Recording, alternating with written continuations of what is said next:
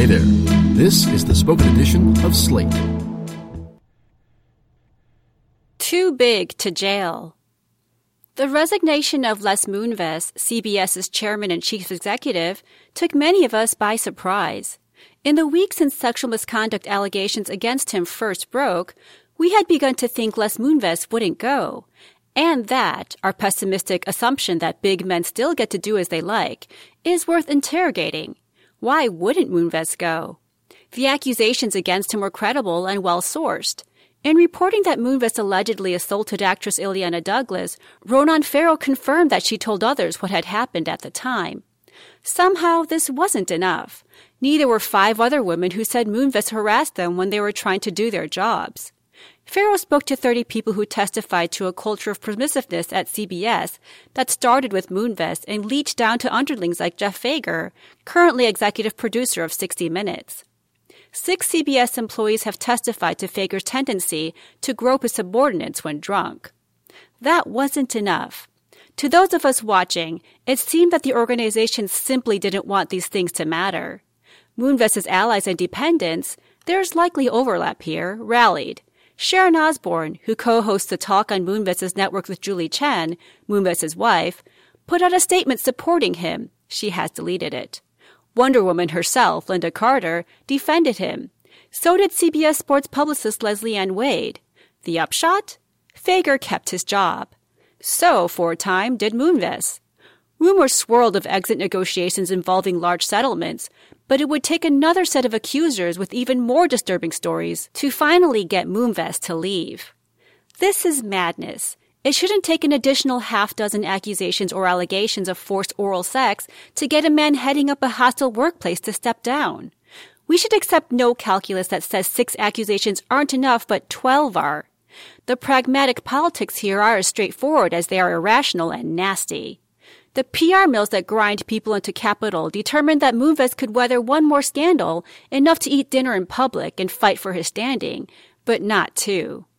This irrational result reveals something many of us have long suspected, namely that the usual excuses for why sexual misconduct flourishes in certain workplaces, we didn't know, being the most usual alibi for those who should have acted and didn't, are largely exculpatory fictions. All too often, the relevant parties can know everything there is to know and refuse to act anyway. The biggest obstacle to bringing sexual predators to justice isn't ignorance. It isn't even himpathy, philosopher Kate Mann's word for the outsized and asymmetrical sympathy we conjure for powerful men but not their victims. Michael Ian Black and Michael Che neatly illustrated this in their fumbled responses to Louis C.K.'s recent comeback. No, the simple fact is that it is deeply ingrained in us to think that some men get to mistreat women. Some men are too big to jail. Men like Moonves do all they can to encourage this assessment of their value, of course. They present themselves as essential to the success of the enterprise, knit their fate to the companies. Moonves is more than diplomatic in interviews, but he makes clear that Warner Brothers was number 1 when he left it, that CBS is now the number 1 network under him, and that his biggest question when he arrived at CBS was whether he would be able to fix its problems. Am I ever going to get this right? How am I going to be able to figure out how to rebuild this place? Men like this characterize accusations as conspiracies to bring them down because of their prominence. A concerted effort by others to destroy my name, my reputation, and my career, read Moonves' statement to Farrow. The boards they install and executives they hire only serve to bolster the illusion that without these big men, the system will not hold. Those in more junior ranks who know of or encounter allegations are faced with the entire scaffolding of the institution arrayed against them. Here's what's weird, though. This particular strain of corporate self-centering actually reveals the men in question to be abysmal stewards of their companies. Anyone whose organization is solely reliant on him has failed.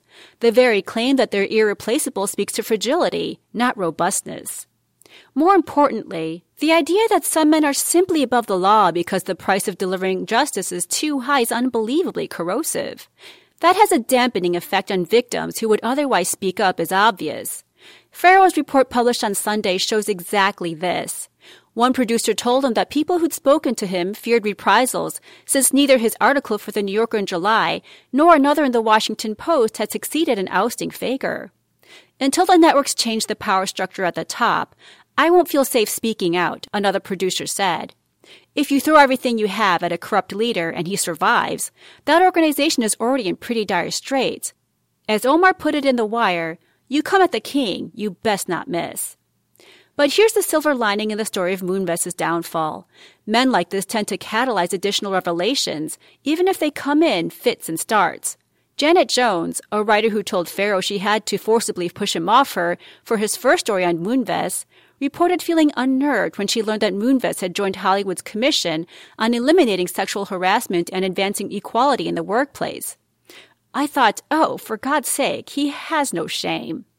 That remarkable act of hubris, the total confidence that he could get away with pretending he was on the right side of #MeToo, may have contributed to her decision to come forward.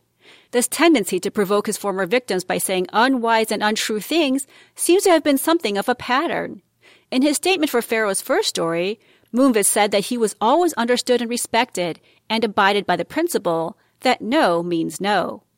This incensed Deborah Morris, whom Moonves allegedly harassed repeatedly when she was a junior executive at Lorimar. She told the man no repeatedly, and it hadn't worked. His statement was incredible, absolutely incredible. It made me sick, she said to Farrow in his second story. He's cunning, he's calculating, and he's a predator. This is how a case builds, even when it shouldn't have to.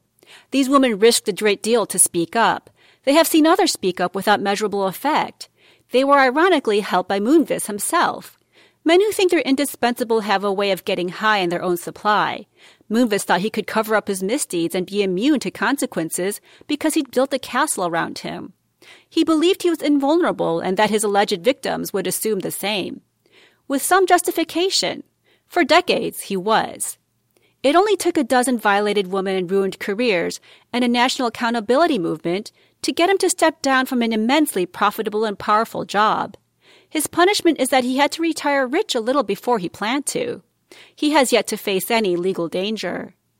We must get over our surprise at his ouster.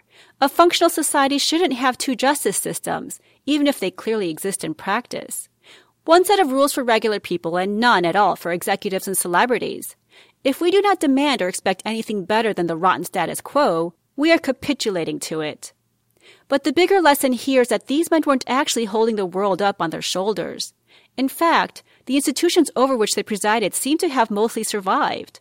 Movies are still doing just fine without Harvey Weinstein or his company. Amazon Studios is muddling along without Roy Price. We'll see how CBS does after Moonves. These guys spent a long time convincing us they were too important to face consequences. They're not.